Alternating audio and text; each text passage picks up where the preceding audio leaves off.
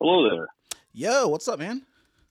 What up? Happy New Year. Dude, happy new year, bro. Another one. We're ready to get fucking after it, man. That's good because I was doing about nothing the last few days.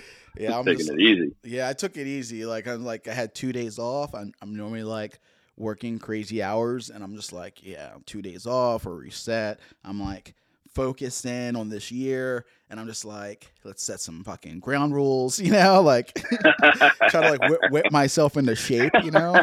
I'm like, dude, I gotta I haven't heard it put that way before, but that's some ground rules. yeah, just like there's things you do where you're just like, man, that was a little much. I went a little hard there.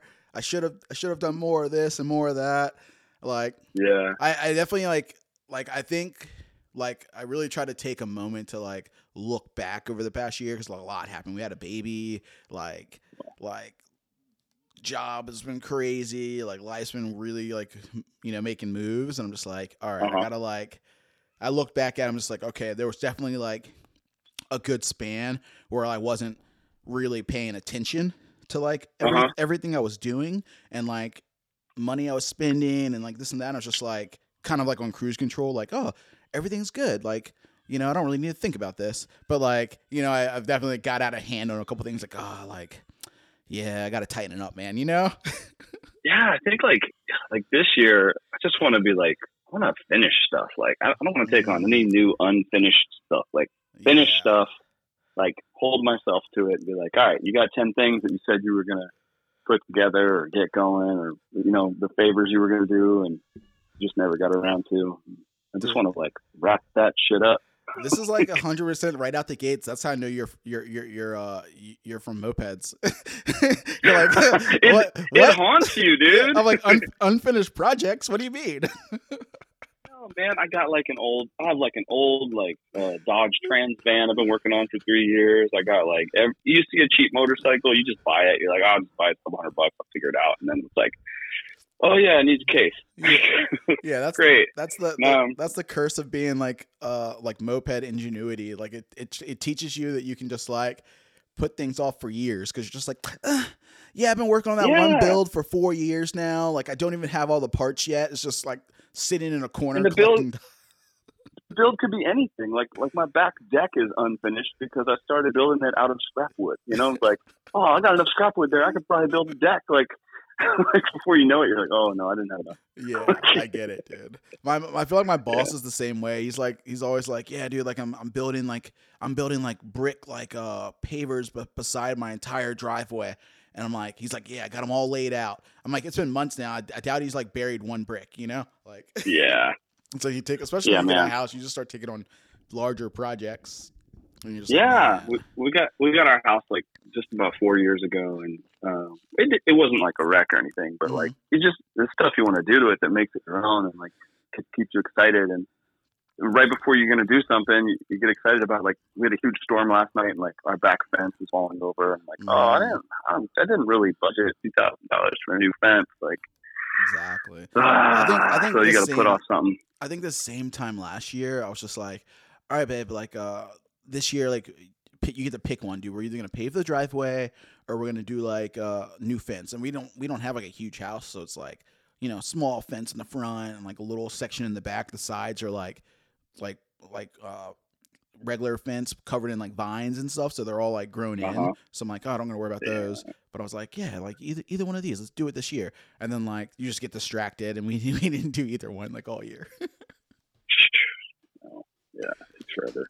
Ah, Takes forever to get anything done. I did finished one bike this year for a friend that I was pretty excited about. I've been nice. so busy I haven't even like shared a single picture of it.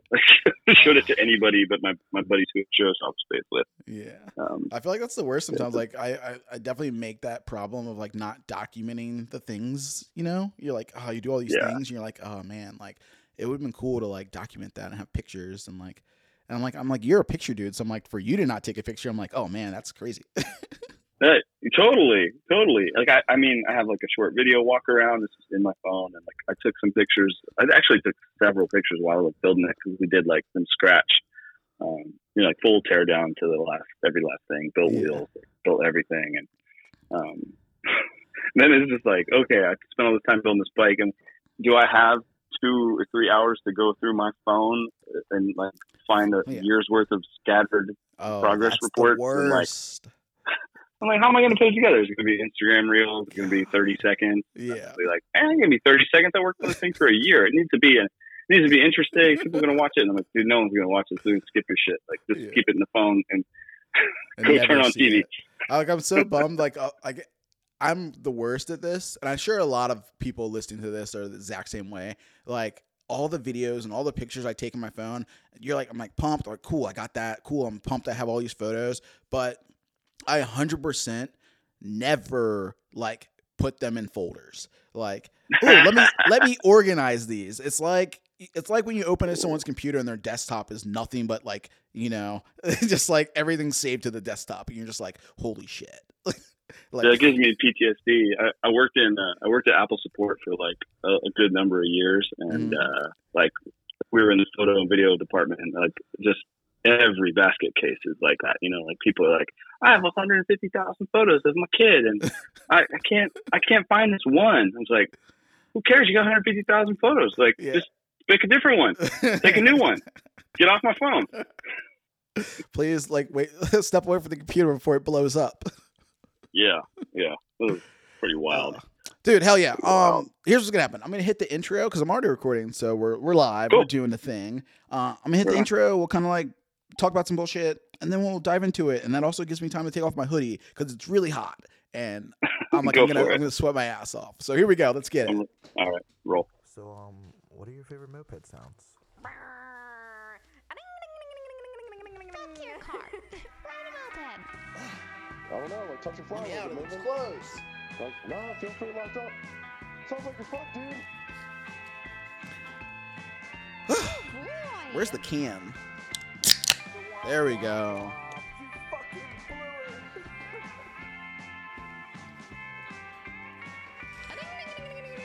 That's idling.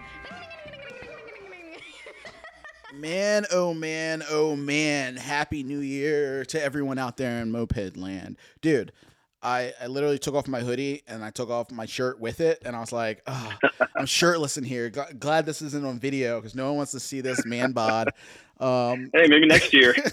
Yeah, maybe next year set some ground rules. It might be tighten up. But I was like, dude, like then I was like, oh wait, there's a button up on the back of the chair. Like I'll at least put that on unbuttoned. So I feel cool as shit in the room right now. Like, yeah, I'm feeling 2023. I'm ready to get it. Carhartt on my chest. Like, let's do this thing.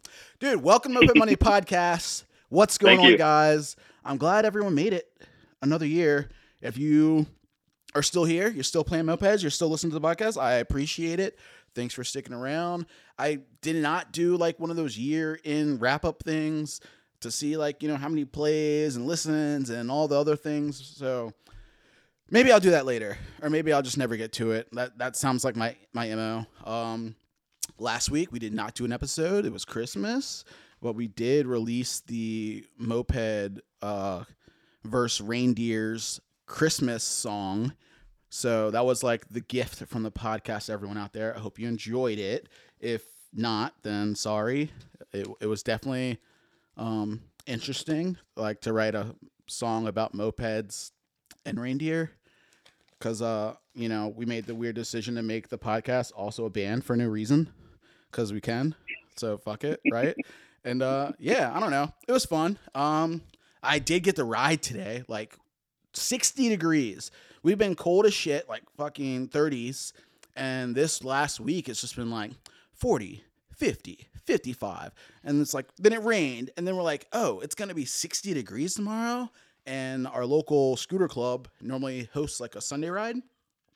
And they were like, how about we have one of the moped homies from the Rebel Rousers lead the ride today?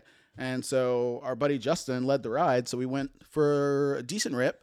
Nothing like crazy, nothing like out of the norm, like a normal kind of ride that we would do on mopeds. And like people seemed to like it. They were pumped on it. They were like, dude, that was a fun ride. Like I'd never been to that hilltop spot. And we're like, what? We come here all the time. How have you guys never been here? Like, this place is sick. You can see the city skyline in the distance. Like, take it all in, enjoy the sun, reminisce about last night and all the gunshots going off. Woo. boy, I don't know about you, Mike. So we already have a guest on. I'm gonna go ahead and say that we got Mike Rafter, fucking all hail, fucking land squids, fucking OG. Hello. Dude. Thank you. You've been in the game Thanks for for a having me. long time. Like, I'm pumped to talk to you about all the things moped related. But Yeah.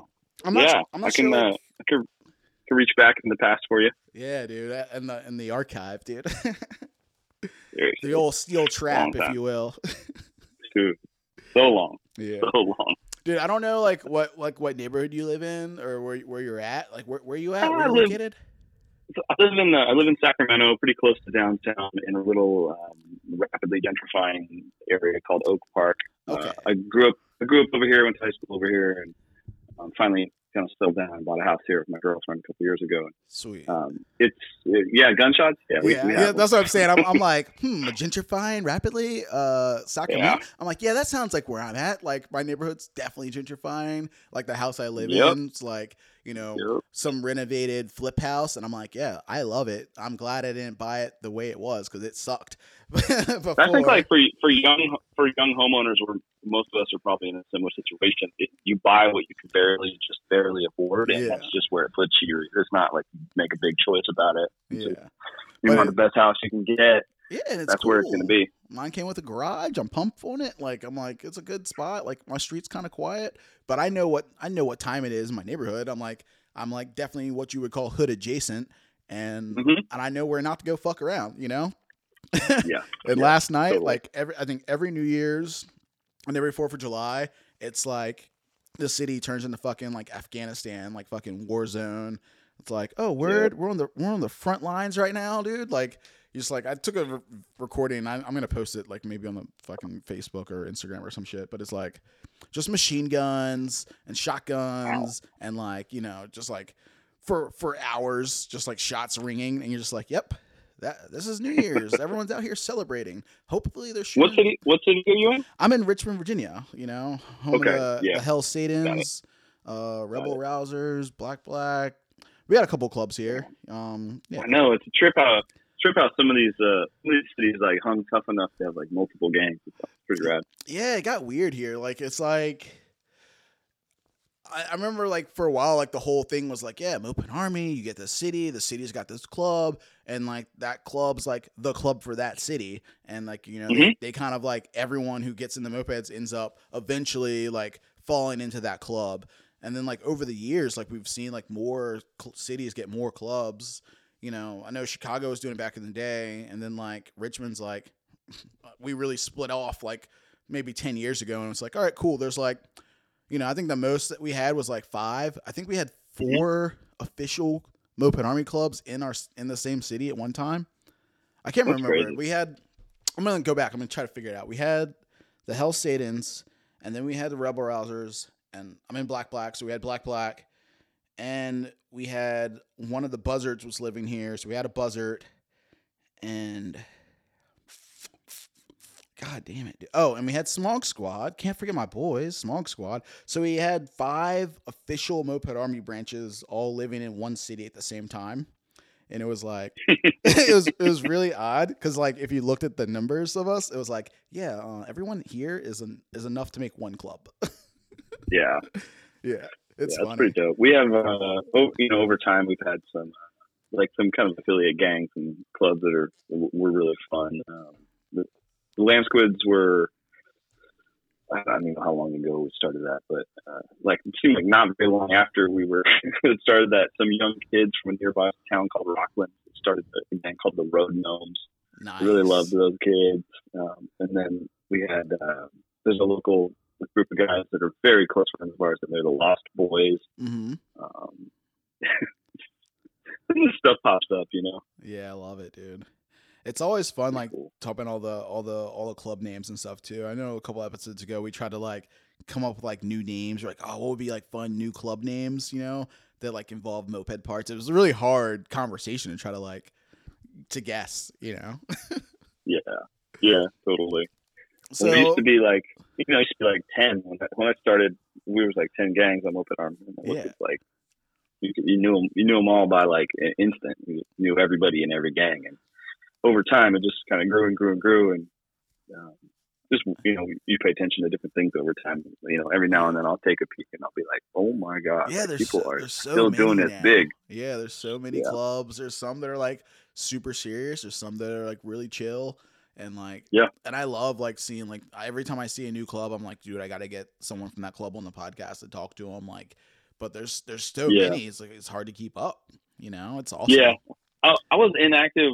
I was pretty inactive with my gang and with Open Army for a number of years. I moved away to LA for some years and I stayed friends with my friends, of course, and stayed friends with my LA and Moped friends, but just kind of was like less involved in the rallies and building and things. And just it's interesting when I came back to SAC a few years ago and moved a little closer to everybody. And it's like, man, these are the people I do want to spend like my weekends with. And these are the people I want to be around. And, Yeah, hell yeah. Ended up getting back involved, and it's just been really cool to kind of feel that family again. Sick. That's awesome, dude. I love the fact that it's like that because so many of us like get into mopeds. We might not get into them at like a super young age. I think most people are getting into mopeds like in their early 20s when they're around the college age or like transportation at school or something. And our lives change so quickly. Like, after that, you get to your 30s and you can either like stick with mopeds and doing this thing that you're wasting a lot of time on and money and effort, or like you go like focus on some other things that are important to you. But the fact that it's always like an open door and people come back, it's always cool to see. Yeah. Yeah. So let's dive in, dude. Let's go back, man. I want to know like how you got into mopeds and your kind of your journey through it. I was thinking about it before we were, the last couple of days when I knew we were going to do a little podcast about it, and I was like, why was I even attracted to this at all? Yeah. And I have a pretty major skateboarding background. I spent my whole life as a skateboarder. I traveled and had some success with it, and just met a lot of interesting people, a lot of misfits, a lot of people from different classes, and I did kind of see that a bit in mopeds too. Like when I first started skateboarding, I liked that it was something different. This was like in 1990. So, at my whole high school, there was like 3 of us that were skaters, and, we get picked on for that. And we're just different, a little bit of outcast vibe. And, I saw my buddy had gotten a moped and like pulled up to our skate shop, and I was like, what is that funny bike? And he was like, oh, it's a Columbia Commuter. It's super cool. And I jumped on it, like rode around the block. And I was like, instantly, I was like, I got to get one of these stupid things. Like I've always wanted a motorcycle, but I never got it together to get one. I just started hunting. I started hunting. He worked for 1-800-GOT-JUNK, so he would come up on him sometimes as people were just throwing stuff away. But yeah, I ended up buying my first bike off of it was an eBay listing in a nearby town, and I bought a Batavis Regency, and of course didn't work. $300. Yeah, worse. Didn't work. The guy was like, yeah, it doesn't work. Like, whatever, you can make it run. $300. I stuffed it in the car and took it back to the shop, and well, not the shop, but I literally took it back to the skate shop.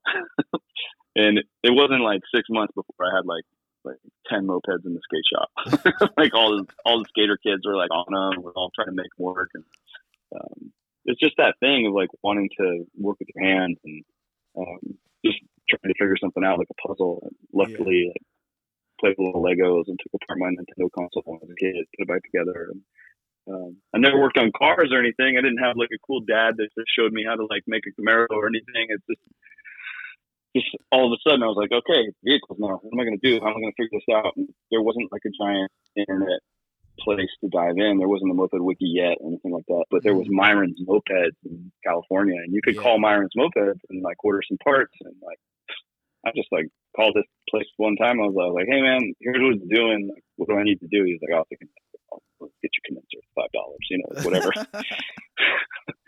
Yeah, sure enough, got it going just from like this nice guy and his nice and lights. Like, but that was back before there was like thousands of people bringing these things back to life. So he had a little more time to talk and was down to like give you some help over the phone. Yeah. Over the years, he actually like changed his thing. He's like, yeah, well, if you want to talk about mopeds, like, we can do like $20 an hour. We can talk about mopeds on the phone, but like, Are you here to order parts, or are we talking about mopeds? Like, I got a business to run.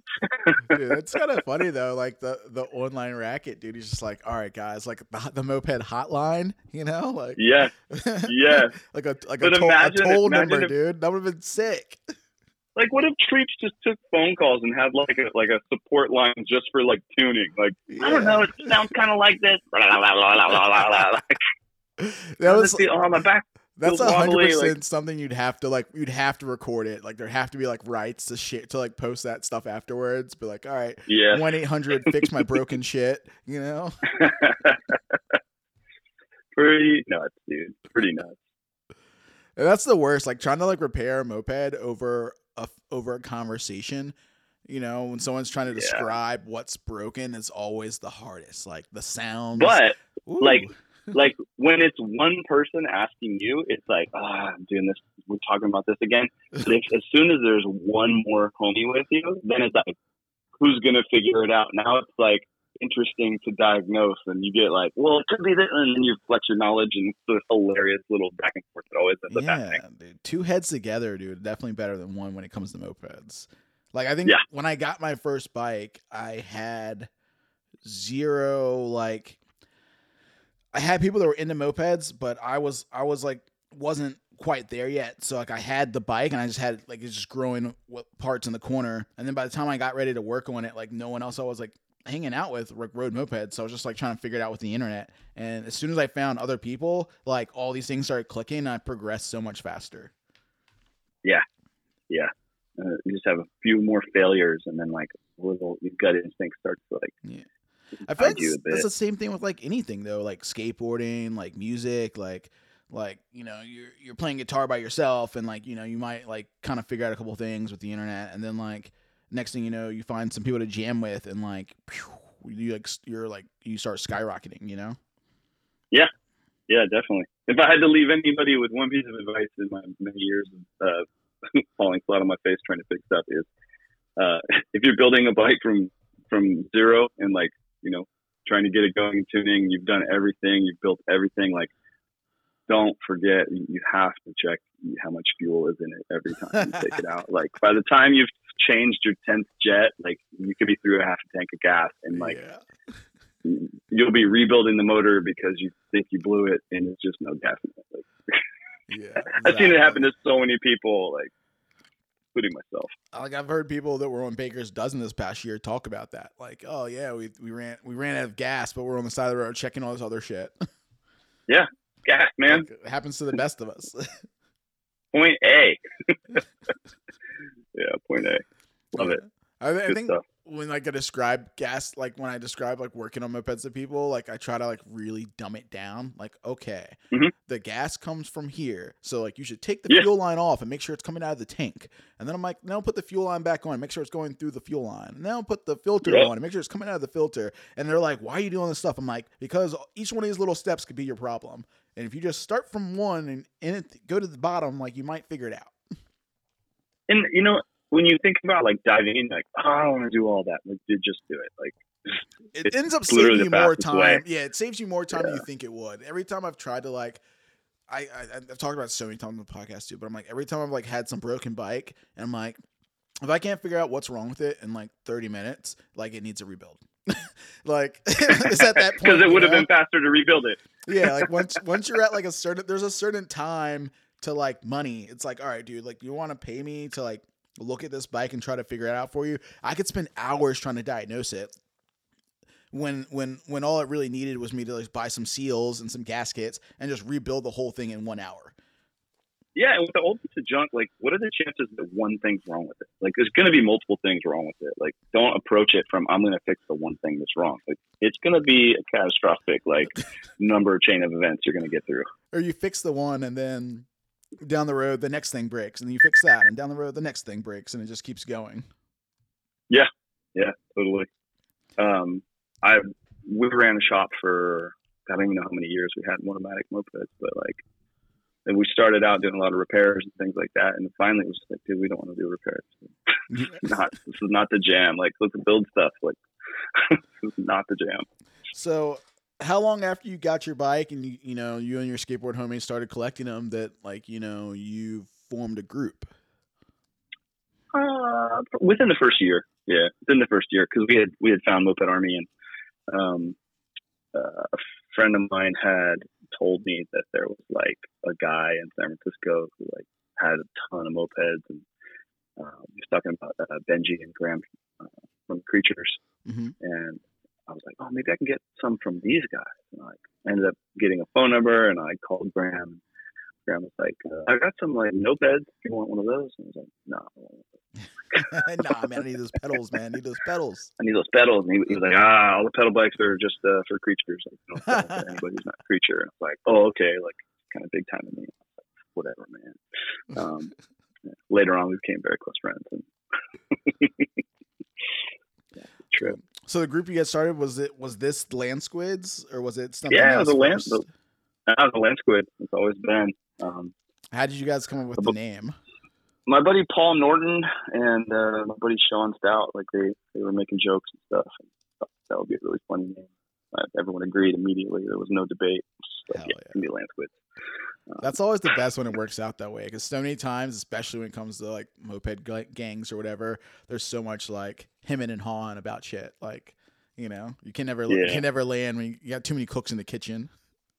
Yeah, when we were trying to make a name for the shop, that me and Nate would go back and forth on that for a little while, trying to figure it out. Like, we were picky about what we wanted to call it. And eventually, we were like looking through old moped brands and moped ads and stuff, and we saw that there was a Motomatic. It was a Motomatic brand or a Motomatic model or something. That's cool, Motomatic, and we just went for that. Sick. Tight. So you got the group, you guys started a club, and it's in Sacramento? Yeah, we were in Sac. It was probably like 10 or 15 people when we started. We just did a lot of, we kind of had like some pretty regular rides like everyone does. Got your loops that you like to do. Little by little, like it was fun, just making stuff faster and faster, and like meeting people from other cities and going to rallies. And what was like the aftermarket stuff like at the time? There wasn't as much stuff, obviously. We ordered stuff. A lot of stuff came from Nate's account with 50ccNL. He would order like big boxes of stuff because it was the only way to get it. So we'd get it straight from the Netherlands. Polini was, we ran a lot of Polini kits. We ran a lot of Metra 80 kits. And that was all we really did. And once Nate kind of like showed us what was up with like 80 kits, it was like from there on, it's almost all anybody wanted to do. But why would you do anything else? What was like the bike of choice like in the group, or did you guys have like a large like selection of different makes?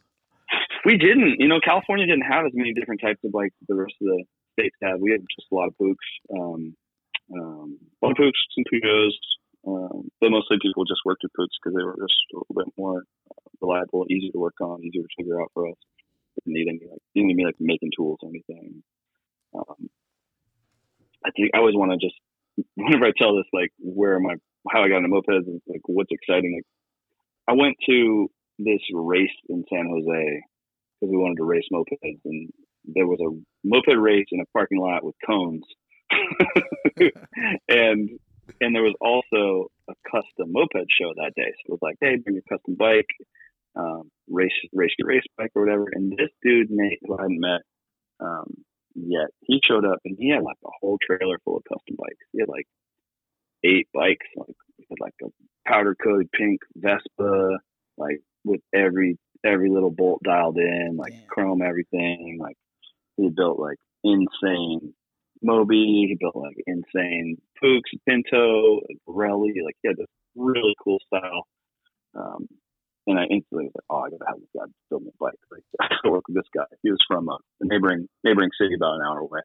But we started hanging out a lot. And he just did everything himself, like just tripped me out. And he doesn't even talk to me. It's so funny. He's been in mopeds forever. Long before I ever was. And he doesn't really, he's on Moped Army probably every day, but he never stands hype, nothing, never says nothing, never chimes in, just reads everything. Yeah, like super lurker, dude. Yeah. That's my Steve right there. I like it. Yeah, it's pretty cool. It's pretty cool. But yeah, we did a lot of pooks though. Tons of pooks. Tons. Sick, dude. So the group's growing. Like you guys are ripping around SAC. Like, are you attracting more members, or was it just people like in your friend circle? I was kind of like started my friend circle, and then people like popped in and out pretty fast when we first got started. People were just like, all right, well, actually, I don't like writing stuff that breaks down all the time. I'm not interested anymore. Which is fine. We just kept our crew kind of tight. We started spending more time with creatures in San Francisco. We would go there sometimes just to ride with them, because riding around San Francisco is like being in a video game. Like such a thrill. Like the hills and all the turns and it's a wild place to ride a moped. Yeah. And we just like really vibed with that gang. Like had so much fun with them. It almost felt like we were just like sometimes felt like we were one gang because we were so tight. We'd go to each other's Christmas parties. And there wasn't another moped gang all the way down to LA, like it was far. It was the only people we could hang out with. True. Being on the West. But it grew okay. And, early on I was like, oh, I want to make this huge moped gang. And after a while, it's like, no, I just want to be around good people. Like, yeah. I want to be around people that are like interested in creating cool bikes. And like, I imagine it's probably the same for everybody. Yeah, just a bunch of misfits. Like, no bummers. Yeah. And we used to have we still kind of do have like this vote in process, and like it's got to be 100% unanimous if you can add somebody to the gang. Very rarely has anyone been like told no. But yeah, you really got to be you're really fucking up to be like like pushed out by moped people. Seriously, like you really got to have a problem, man. Yeah, definitely. Like you got to be a real piece of shit. And so a couple dudes were, and they've been pieced out. So yeah, which is like kind of cool. We the scene as a whole tends to like self-regulate. There's definitely the times shit slip through the cracks, and like the butt hurt's gotten real out there. But for the most part, we police ourselves. Totally, yeah, it was a good time. I've seen worse subcultures. Yeah, definitely. So we started doing the gang, we're doing like rallies and stuff like that, and having a blast. And the 1977 mopeds opened a store in San Francisco. Oh yeah, which was a mortar. Yeah, and that was a really cool shop. The community, the guys, like the creatures, all worked there with Dan and Josh Franta. They were just fantastic. They helped everybody get whatever they could get, and they had a spot right in the Mission, like in downtown San Francisco. That's insane. I have no idea. It was like, I think it was an old bank or something. I've never even what seen a trip to go into spot, dude. It's so crazy. I'll send you some. I'll send you some photos from there. It was insane. They made it look like a legit, like modern pro shop for mopeds. It was so sick. Dude, and Benji was doing treats kind of at the same time. Mm-hmm. And they fluctuated where they would sometimes they'd butt heads and kind of almost feel like there's a lot of animosity and maybe some not cool behavior between the two. And sometimes they were just cool again and like helping each other. And, before you knew it, like at the end, I don't want to say the end because it's like still a thing, but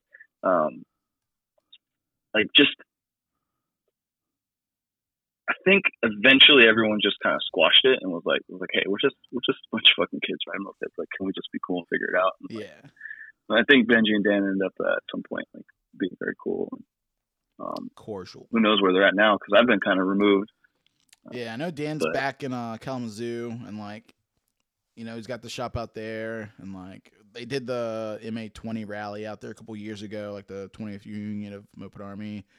And it was fun. It was a good time. Like, wild shit happened, like a bunch of stories, but overall everyone who was there, had some fun, and he's he's doing his thing, and Treats is still growing and doing all their stuff, so they're still around.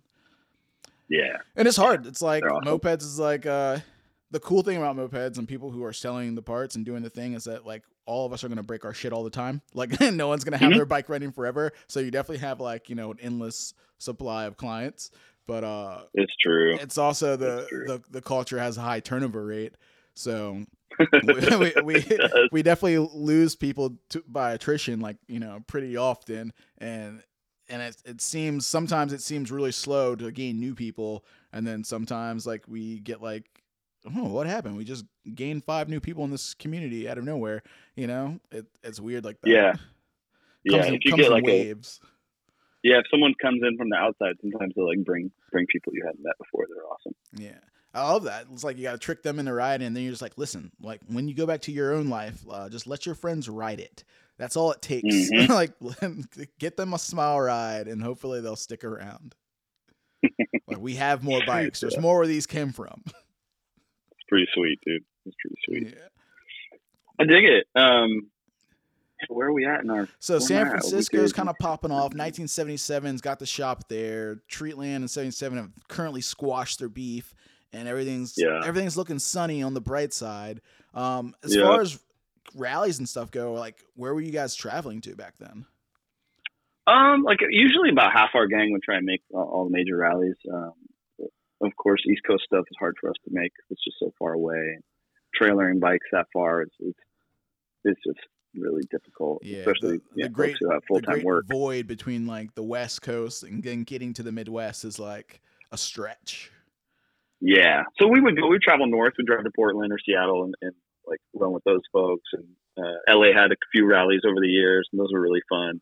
What was really cool about the LA rallies is a lot of those guys like worked in Hollywood, worked in the industry, and like they knew how to throw a party. Like, they had like high quality printed gear and flags, and like, they had merch of all sorts, and the spots that they had for people to like check in and party at or like go eat is like, holy shit, like I'm getting an LA experience. It feels like legit pretty spot. Cool shit. Not like meet me in this field behind the bar. Totally.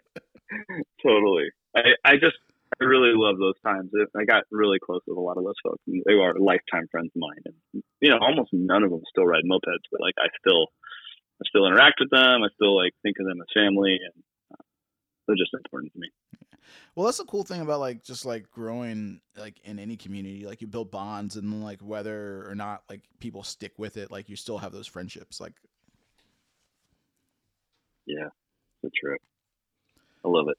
And I have that in skateboarding too. Oh yeah, definitely. Spent 30 years skateboarding and have that same kind of tightness with that family of mine. We're doing a giant reunion in April, a 30-year reunion from the old skate shop that we started in 1993. So that's sick. Like I have like my wife's one of her really good friends, like her fiance like grew up skateboarding, and I grew up skateboarding, like it was sick. Like that's all I did when I was like, middle school through high school. Like I just skated every day. I was like, cool, get out of school, go skate. Like, cool, build some ramps with your friends. Like, go to a skate shop. Like, try to get sponsored. Like, that was the whole steez, And and it's cool because I see him like my wife's friend's fiance or whatever. Like, him and his buddies still go on skate trips. Like they're like, yeah, like they're getting to be their later 20s now, and they're like, yep, like we still like every like couple of years like we'll like get together and they'll go like on a skate trip, like we'll tour a bunch of parks. And I'm like, what? Like my knees can't do any of this stuff anymore. Like yeah. I mean, I can barely even ride my very favorite like all time moped that was I don't know, probably heavily featured in a lot of places. Like Bad of its Tank, like black and red. Yeah, the one. Yeah. Like, that's like the build that I feel like was pretty influential at some point, where people were like, "Oh, we definitely got to dive just into that build in a second." But like, yeah, that was your bike. That was like, yep, that's the bike. Like I can barely get on that bike. Like my knees are in my chest. Like it's ridiculous. It looks great in photos by itself, and you put a person on it, you're like, "Oh, that is a tiny bike. Like that's little guy." That's a fun thing about mopeds. It's like to see like people's progression through it, because so many people come in and they're just like, they're like, cool, I want a top tank, I want M bars or clip-ons, I want this thing to look like Cafe, or they want to look at like some like speed racer bike where they're just like crunched down, like every time they ride they're in full low position, and it's just like the older they get, you just see the bars start rising and the seats get squishier. It wasn't long. It wasn't long for me until I was like on some tall stock maxi bars, and like creeping the seat back farther so my arms could stretch out. Yeah, man. I'm like, what kind of bike should I get? What's good? What's a good size for me? I'm like, have you ever thought about sitting in a computer chair when you're at your desk and like you're working and like you feel comfortable? They're like, yeah. I'm like, it should be like that. Yeah, definitely should It be like should that. be just like that. Maybe the seat Yeah. sucks and like you can't you can only ride so long, but like you definitely want to save your back and your knees and your elbows. Like it's been a while since I Totally. rode like a Mobi 40T with like some low bars and my fucking rigid frame. Like, yeah. Yeah, and I've been riding motorcycles for years now, kind of bigger bikes too, Mhm. like big adventure bikes and stuff. And like when I get back on a moped, I'm like, dude, there's no brakes. Dude, why am I feeling every pebble in the road? Like this, I can feel that the forks are tightened down as hard as they can be tightened down, and I can feel them wobbling. That does not feel safe. Yeah, there's definitely a life on the edge of the seat kind of feeling you get riding mopeds, which I feel like that's what makes them fun. It's like you feel super connected to everything you're doing, and like Yeah. you control the bike. Like the way you ride a moped and throw it around. Like we've taken big motorcycle homies like on moped rides that go Mhm. through like little windy like curve roads, and like we're ripping them up, and they're on this big bike, just like, oh man, you guys are kind of going fast through this stuff, man. We're like, yeah, because our Oh, bikes yeah. weigh nothing. Yeah, absolutely. I think when I realized what mopeds were best for was in Los Angeles. We were like canyon carving in the LA mountains, and there's like some really popular motorcycle rides up there where people do a lot of knee dragging. Like a lot of people like bring Porsches up there, and they're like ripping around corners, and we were just like going around everybody just on like little mopeds. Like we can maneuver better. Like it's just better. We're not even dragging our knee, and we're like faster through the corners. Like it's just a spindly little skeleton with two wheels. I love True. it. I love it. There's something like if you're listening to this episode right now, dude, and like you've never ridden a moped, this is your first time listening to this podcast by some freaking miracle. Like you got to try it. Like it's something fun about riding mopeds. Totally. Different experience. Yeah, I've always liked to be on some kind of two wheels. I've been cycling a lot the past couple of years, trying to stay fit. Like just my younger self would be laughing and pointing. Like I'm in like bike shorts and like spandex and like the whole kit, like Yeah, the dude. fast glasses and the fucking. I saw you had dorking it. I saw you had a fixed gear deep in your Instagram thread too. I was deep in the lurk. Yeah, man, I got it back in the fixed gear days. Like I had John Cardiel, a famous skateboarder friend of mine. He was like getting it, like, and had him build me really cool fixed gear. I still have it. I converted it into like a single speed with like normal bars now. Nice. Totally got brakes and everything. Yeah, all I got left is my frame. It just hangs up on the wall in my garage. I'm just like, yep. My knees remember what fixed gears are like. Never again. Yeah, you feel some loose knees in them right now. Yeah, dude. But they were fun, dude. That was a whole experience too. Just the way you control the bike is like you're so like intertwined. Yeah, totally. But definitely with the It's sun, always good. with the sun being out today, I definitely saw a bunch of the old guys out. I feel like they had it's like a pedal club, cycling club, so like they're all out there. Their spandex, clip-on boots, like doing the thing, like 20 deep in the Peloton or whatever they call it. Dude, I'm like I don't know why, but I'm into it. I feel like It's I'm in tight. a disguise. Like I'm not. I Gonna feel like lie, I'm in a dude. straight disguise when I'm like, oh, no one can make fun of me. They won't even know who I am. Yeah, you're just part of the group. Once you're in the pack, you're like, all right, he's just another one of the bunch. It looking like Tour de France. I'm like, all right, guys, we're gonna head out to the cut, and we're gonna ride in single line. We're gonna fucking pass each other. I can't remember what all that stuff's called, dude. Like when they ride. I don't know either. Yeah, you ride behind each other, and then they peel off, and like to keep the fucking speed going. It's tight. I respect cycling for sure. It's pretty fun. I just like to stay active, and since I can't skate anymore, I can't like take any impact at all on my feet and my knees. I can't even like jump down 3 stairs like without like major pain in my back. So Yeah. I had to find something where I could just still be moving around, and cycling's been it. That's awesome. It's good. Well, at Yeah. least you found something. Like some people can't find anything. You Totally. just find yourself doing water aerobics or something, bro. Hey, it'll be a point, I'm sure. Get real slow.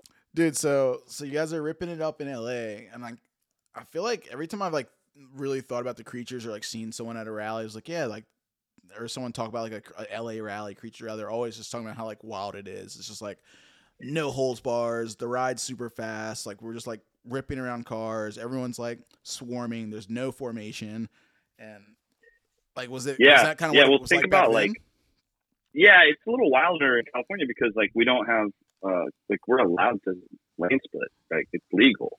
So like it's not like anyone's scared to get a ticket. And I remember we went to Seattle and I was like, man, y'all are so stingy with your rides. Like, why are we creeping? Like, can I just get past? Like, let's go. And like the people leading the ride be like, oh, dude, like cops. Like, let's go. But yeah, San Francisco was wild. LA was wild like that too. In San Francisco, was really interesting. Is like the Creatures, and you should get somebody from the Creatures on your podcast to tell you more about this. But like their ride was always a Monday night ride that started at Edinburgh Castle, which is like the top. It was like one of the more high altitude spots in San Francisco.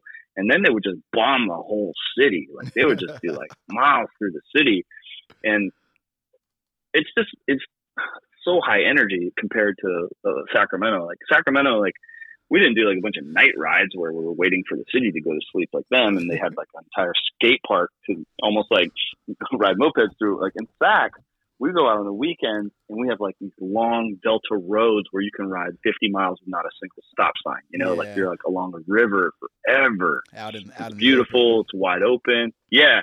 And like, since there's no stop signs, like we didn't care if our bikes had no low end. We're like, yeah, well, you go slow for a little bit and then you go fast. You go fast the whole time. So we're trying to build 60 plus bikes like way back in the day because those were our roads. People would come to our rallies and get smoked. Yeah, they would just seize up because like they'd never been on a road that didn't have a stop sign ever. They don't know how to like feather it back. Like, hey, hold back. Like, watch your temps. Like, people just blast until they were like seized out. I'm like, all right, well, jump in, jump in the chase. You're out. We were gearing like really heavy early on, where other folks weren't because of just our geography just called for it. Yeah, that's sick. Like, I've never been to Sac, so I can't really think about how it is, but I know here flat. Yeah, flat. No hills here. Okay, Dead actually, flat. I get it. Like you just hit the straight, and there's no like nothing. You just let it stretch out. You just go. Yeah, I mean, like we would set our throttles up like cruise control, have them super tight, so you can just be like, set it, let it roll. Loved it. Good times. I need to actually probably do more of that, but it's so much scarier these days. Yeah. So what was it like? I don't like hosting? Like you guys said, like people would come there and they would just blow their shit up. Like, how was it hosting events and rallies in your city? Yeah, well, Creatures and Land Squids would trade off year after year because we're so close to each other. Mm-hmm. So we would each have a year where we'd do a rally, and then they would do it next year.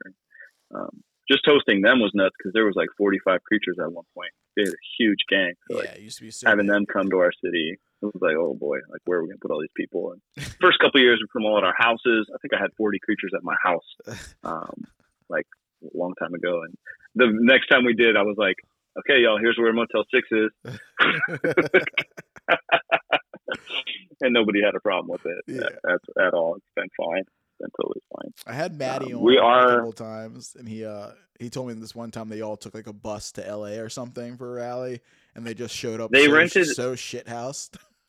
Yeah, they rented like a giant U-Haul or a Ryder truck or something, and then like you put bikes back there, but then they put people back there, and you're not supposed to have people back there. So they were just back there for hours, like skin wasted. And when we rolled that thing up, when they got to LA, like it was shit hammered already. Yeah, I mean, these are all stories I think everyone can feel. Anyone listening to your show is like probably deep in the moped cut. So you guys are hosting. You got the trading off year, which is cool because like I feel there's like that's a huge problem we do have like in the Midwest. There's so many clubs now in the Midwest that it's like sometimes there's too many rallies, which is like not necessarily a bad thing for people who live right there, but like for people who you want to travel to come see you and come hang out and do the thing. It's like, all right, man, like I'm not going to Michigan 4 times for 4 different rallies and you're in the same state. Like you guys need to team up or switch off or something. And I remember like, Chicago used to do that between the Hot and Readies and Petty Cash when they were still around. Indeed.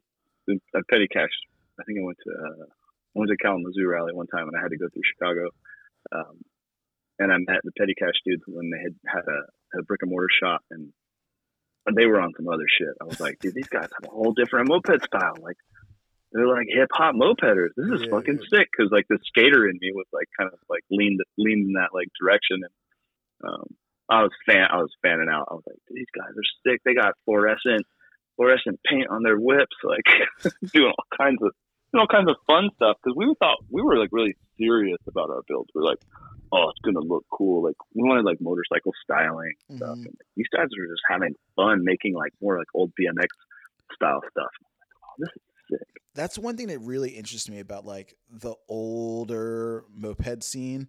Like, so say like 10 years ago plus, like the internet presence wasn't as big. There was no Instagram. There was no social media. So like everyone's builds were really based on like where you were living, like the way they were set up, the styling, the way like the clubs were built, set up, like, and then you go to somewhere else and you see like a completely different community of mopeds. You're like, how is this even the same thing? It's so different everywhere you'd go. Yeah. I loved it. It was super cool. I think one of the most dramatic differences of style that I saw pop on the scene, like at some point things got a little homogenous, like probably around like 2010, 2011. Like everyone's builds started looking similar. The cuts came people out. were doing a lot of the same stuff. Yeah. But when Black started showing up to people's fucking rallies, and these dudes were like, yes, sir. Black. That's right, boys. Yes, sir. Ski. Black forever, Black, baby. Let's button. go. I love it. Yeah, Black rolled on the scene, and they were like, dude, I don't want to say that they were like their own. I guess they were just their own thing, man. They like would roll up, and I would be like, oh shit, these dudes are coming for the scene. Like, they're coming to take over. Like, oh, you guys think you fucking party? Like, let me show you how to do it. And like, oh, you think your fucking bike's fast? Let me show you how to do it and have it be a piece of shit. Like, like they had these bikes that were just like, wait, that thing runs? And like, boom, ghosting people on that thing. And be like, dude, that is unsafe. Your pants are fucking unsafe. Like, just like, holy shit. And like, dude, your smell is unsafe. So like, no, you cannot stay at my house. Like, you rode the train here with your moped? What? Yes. And there was around that point where I was just like, oh, dude, there's no rules in this. Like, you just do what you want to do. These dudes are fucking badass. Loved it. Oh yeah, good to hear the boys were holding it down back in the day. Hell yeah. Well, Black, it's not like it's not really regional anymore, right? It's just like. Yeah, we've people all over the place. Yeah, we've turned to Black Army. A little bit of us everywhere, scattered all about. Like it makes for an interesting club, like dynamic for sure. Yeah, pretty like, fucking cool. The one thing I that it's like bums me out about it sometimes, not like to like harsh on it, but it's like we are so spread out that it's like I don't some days I don't feel like super like tight. Like, you know, you go to some cities and you're like, cool, like the Zeros, they all wrench in the same shop. They all see each other multiple times a week. Like they're all together, all their bikes are in one spot. Like, you know, when you go to that city that they're holding it the fuck down. Like same thing with like there's other cities where it's like you go to that city, like you think of one moped club because they are the club there. They run everything. They do all the events. They do all the hosting. They are like what's keeping the scene alive. And right, like I don't like have that where I'm at because like we're like a small city with a bunch of clubs, so we're all kind of just like at a mixing bowl, like a little pot, and like so I feel like the ties to like multiple clubs, even though I'm only in one. Yeah. I can see how that would be. Yeah, for good times though. Yeah. So you guys are hosting, you're doing the thing, and you're traveling a little bit. You're seeing what the other scenes are like. What was the furthest you guys, went to a rally? Like I think we went to like the first big East Coast one that a lot of us went to was Kalamazoo 13. A lot of us flew out there, and then a friend of ours like trailed a bunch of bikes for us because it was like one of the, I want to say it was one of the first national rallies. I don't know when the term national rally really like became a thing, but the West Coast gangs were rather new. Mm-hmm. So having us exist at all started to become like a big deal. There was like a captain's meeting, and it was like, oh shit, there's gonna be a captain's meeting. Like, what do we? And I was the captain of our gang. I was like, what do they talk about at a fucking captain's meeting? And there was like very serious meeting. Oh man, it's like talking about the state of your gang and like what are you guys' goals? And I was like, looking back on it, like, oh, we were just kids and we didn't know what we were doing. Yeah. Like, I think my last captain meeting was like maybe 5 years ago, and it was pretty chill. Yeah. It's just different now. I don't have like any ego whatsoever at this point in my life. I'm just like very different as a 47-year-old person. Like, yeah. I'm not attached to like I don't attach any importance to like if anyone likes anything I do anymore. Like after 40, I was just like, I'm just doing things I like to do, and I hope I'm not bugging anybody. Yeah. Like, guys, let me tough it out the next last 30 years, dude. I got this. Like, seriously, anything I do will be over soon enough. Don't worry about it. Yeah. So we made some East Coast rallies, we had some fun, made a lot of friends. And when we came back from that, a lot of people had seen these great bikes we had built, and we had a lot of people asking us like, oh, how did you do this? How did you do that? And I had become very close friends with Nate, who built this bike with me, or built this bike for me, basically. That Batavus, like, that was just like the beginning of our friendship. I met him at the custom show, and I was like, dude, you build me a bike? Like, what are you doing? Like, I'll pay for whatever. Like, put it together. Because I was only like not even a year in, and he was so advanced. Yeah. He was like, oh, okay. Like, so I got a question about that bike before we dive too Mm-hmm. deep. So I've seen multiple pictures where there's like, is it the same bike that just like kind of like morphed a little bit? Because I remember seeing like the one that had the same tank and it was the same seat, but it had like, some brass knuckles and stuff. And then there's like the more finished. you saw two of the chopper style one, right? Yeah. Were they Okay, two different bikes? Nate built this one bike that was originally a Magnum frame, and he chopped it into he's chopped and extended it a bit, and he made like kind of chopper style thing, and he called it the Yuba bike. Yeah, it was the Yuba bike, and it had brass knuckles for the for the clutch start lever. That was like at the custom bike show when we met him, and I was like, what the fuck is this thing? It's so sick. So he built that, and he had a lot of interest for that. Like once we had the shop going and the website and stuff, and like that was his friend Pete's bike.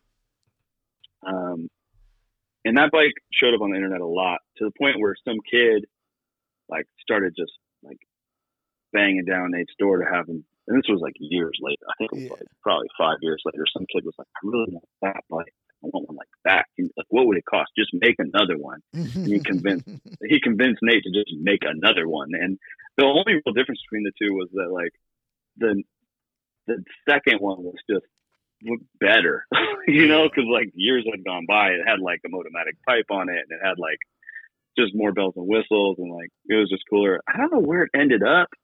Maybe it ended up in Chicago.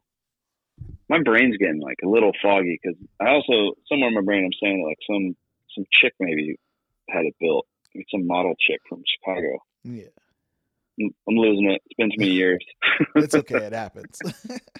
Yeah. Very similar bike though. Nate goes all out. Sick. So you had them start building yours, and like, did you guys have like an idea of what you wanted to be like at the end when you started on it? I mean, I did. Yeah, I had an idea. I had a Batavus HS50, and I really wanted it to be a cafe racer because it's already almost a cafe racer the way it exists. And I just, I always wanted a motorcycle, so of course I wanted a moped to look like one, like everybody else. And just bought the parts, and Nate kind of like would work on it in his spare time.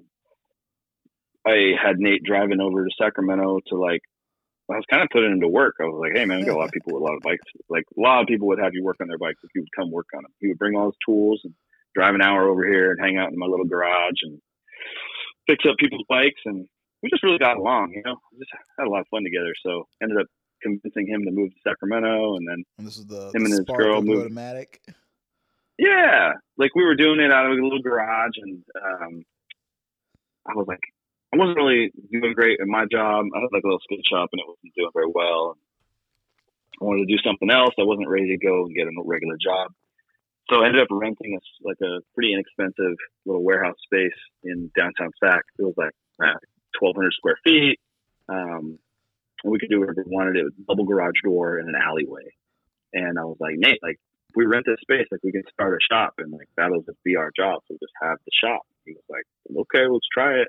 I mean, we could just try it, and we just tried it, and we were able to break even, and we were able to like barely like, you know, make ends meet a little bit and have it a real job. But what was really cool is we had a whole powder coating rig. We had like TIG welders and MIG welders, and like we ended up with a lathe. We ended up with just a lot of tools in there.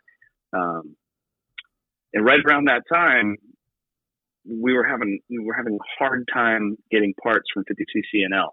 Mm-hmm. Like we couldn't get the N8Ps, well, not the N8Ps. We couldn't get the 8Ps that we liked, the Homoets.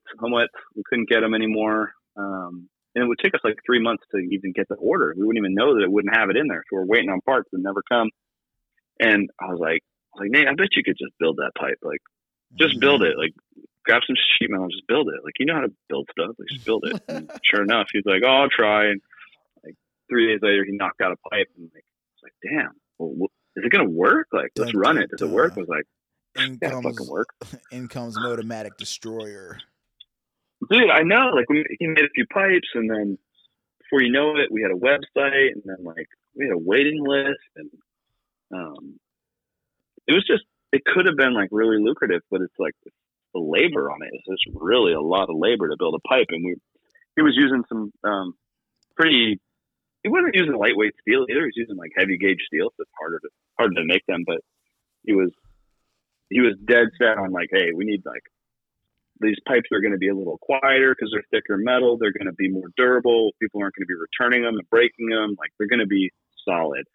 And there was just he just wouldn't, I don't know, he wouldn't, he refused to like let anything out of the shop that wasn't the highest quality. Like, yeah, just so insane. It's hard to explain. You have to like see it. You have to see the process, but yeah, it's a trip, you know, like.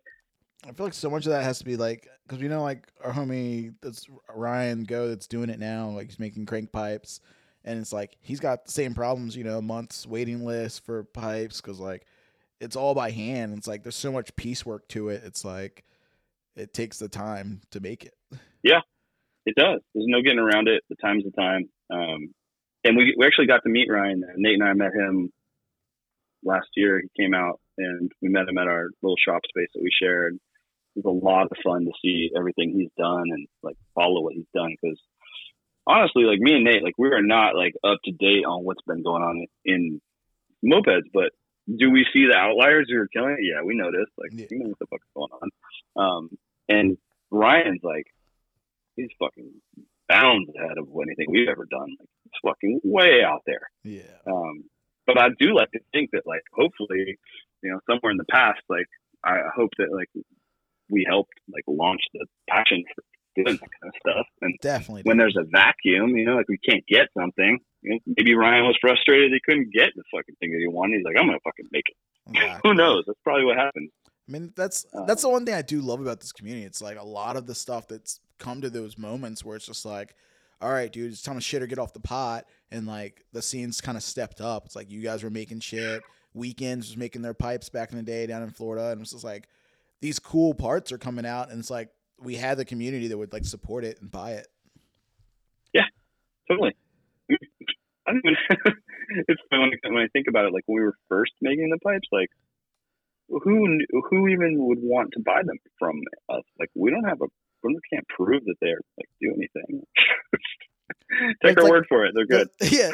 Well, the trick is this. It's like the trick is that like we're all dealing with vintage mopeds, and so rarely does a new part come out that it's like as soon as a new part comes out, everyone's sweating it. It's like where I live, like, you know, you live in a small city or somewhere that's gentrified. It's like, cool. Every time a new restaurant opens up, they get fucking swarmed. Like, as soon as it opens, that's the new spot. Everyone's going there. Like, there's shit, like lines up like around the corner because it's something new Right. and like interesting. Yeah. It's like, I'm not It's gonna lie, true. dude. Every time a new part comes out for like a bike that I own or one of the makes or something that I'm riding, I'm like, dude, I gotta have it. I don't even know what it is yet. I don't even know Yeah. how it works. I'm like, ooh, what, new shiny? I need it. Yeah. I get excited about stuff still. I still have Me boxes too. of broken I'm very- parts that I've never even used. Like, Yeah, true. I do. I would love to go on record saying that like Ryan is like running the fucking show now. Like, you want something solid, like that's your guy. hell yeah, respect that for sure. Thank you, Ryan, for like So- everything you're doing, bud. Killing it. Very impressive. Very fucking impressive. Really nice guy too. I see that he makes shit for. He could just price everybody out and like do high end work for only people who can afford it, but it's like doing that, you know. Yeah. He's like, he's like still making like, I'll make an aerosol intake or like I'll make a little Tomos intake or whatever. Yeah. Fuck, man. There would be a point where we may have been like, no, we're not doing that. I feel like that stuff's like he can bang that stuff out because it's easier to do than making a whole pipe. So it's like, I Yeah, feel like, okay, cool. That's like, you know, if you guys need intake, for sure, buy your shit from Ryan so you can help support him and keep him going so he doesn't stop making pipes. Like, buy his intakes, Yeah. buy like whatever else he's making to like keep him up there, dude. yeah. Very cool to meet that. And if you want that custom junk, you can pay that upcharge to get something fancy. Just putting it out there. Yeah, You guys- right. If you guys didn't know, like, you're hearing it now. Like, if you got some fancy pipe you want, hit up Ryan. He can make you some one-off crazy shit, but you will pay the pretty penny for it. It'll be worth it. Yeah. It'll look sick. It'll Yeah. sound cool. No one else will have Yep. it. Someone's gonna be like, I'm gonna need mine in stainless, please. Stainless plate. That would be a little extra. Yeah. I'm not gonna lie, dude. I'd do it, dude. I'd drop, 5 spot, on a fucking Dude, pipe that'll never rust. some fancy So pipe, good. dude. Yeah. Okay. Awesome. It's like how many Very $100 pipes have we broken in this community, dude? Like, I broke a lot of them. Fucking Dude, just how many pick- piles like- of promo pipes I've trashed over the years. Yeah, I mean, think about the end of every pipe, like either the baffle's blowing out or the kickstand eventually like wears a hole in it. Yeah. One way or the other.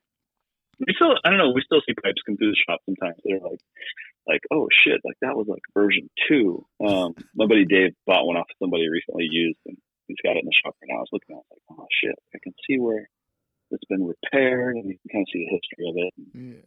Yeah. It is sick that like once that stuff hits the community or hits the fucking streets, it's like they don't go away. Like, aftermarket parts are rarely getting like thrown in the trash, They just go on a bike and the bike gets sold to someone else and it goes down the road and they're like, cool, what's this fucking pipe I got? Motomatic? Oh, never heard of it, or maybe they did. Yeah. for the I mean, good if it was people. made well, if you got a quality product, like it can last many generations. And it's got no moving parts on it. So why wouldn't it? Yeah. Welded up. That's It's shut. awesome. So you guys have started the shop, you're doing a thing, you've rented a space and you're starting to get, legit about it. Like, how's it going? Like, after that, are you're doing some Oh, it's a lot repair of fun. work, you're keeping it going, you're flipping bikes. Like, what's the deal? Yeah, look, we were doing custom bikes. We were doing bikes that we would just build and sell. We were doing a little bit of everything. The exhausts were the main like bread and butter for a couple of years there. It was like exhaust intakes. You can turn $5 worth of metal into like a $50, $80 intake. Like, that's the way to go. Yeah. Pipes are like probably $16 to $20 worth of material, selling for $280. But you get an assembly line going. Nate would like bang them out, weld them up. I would usually like blast them, coat them, ship them, run marketing, stay active on Open Army, pump the products, go to the rally, talk everyone's fucking ear off, run the business, I was kind of like business marketing side guy. He was like the welder guy, inventor guy, just make anything that needed to be made. We worked really well together for a number of years. We lost our first location because we had a neighbor who was like hated all the noise that we made. We were it was probably too close to a residential neighborhood to like really be doing what we were doing. Like running a sandblast cabinet all the time, and like hammering fucking steel all day, and test tuning mopeds in the alley. Like, it's a good way to get your ass kicked out of a spot. Yeah. So after 2 years, we got out of that spot and we ended up in a more remote, like big warehouse where no one cared what we did, and we just made a fucking mess. It was insane. Loved it. We could ride on the property. No one cared what we were doing out there.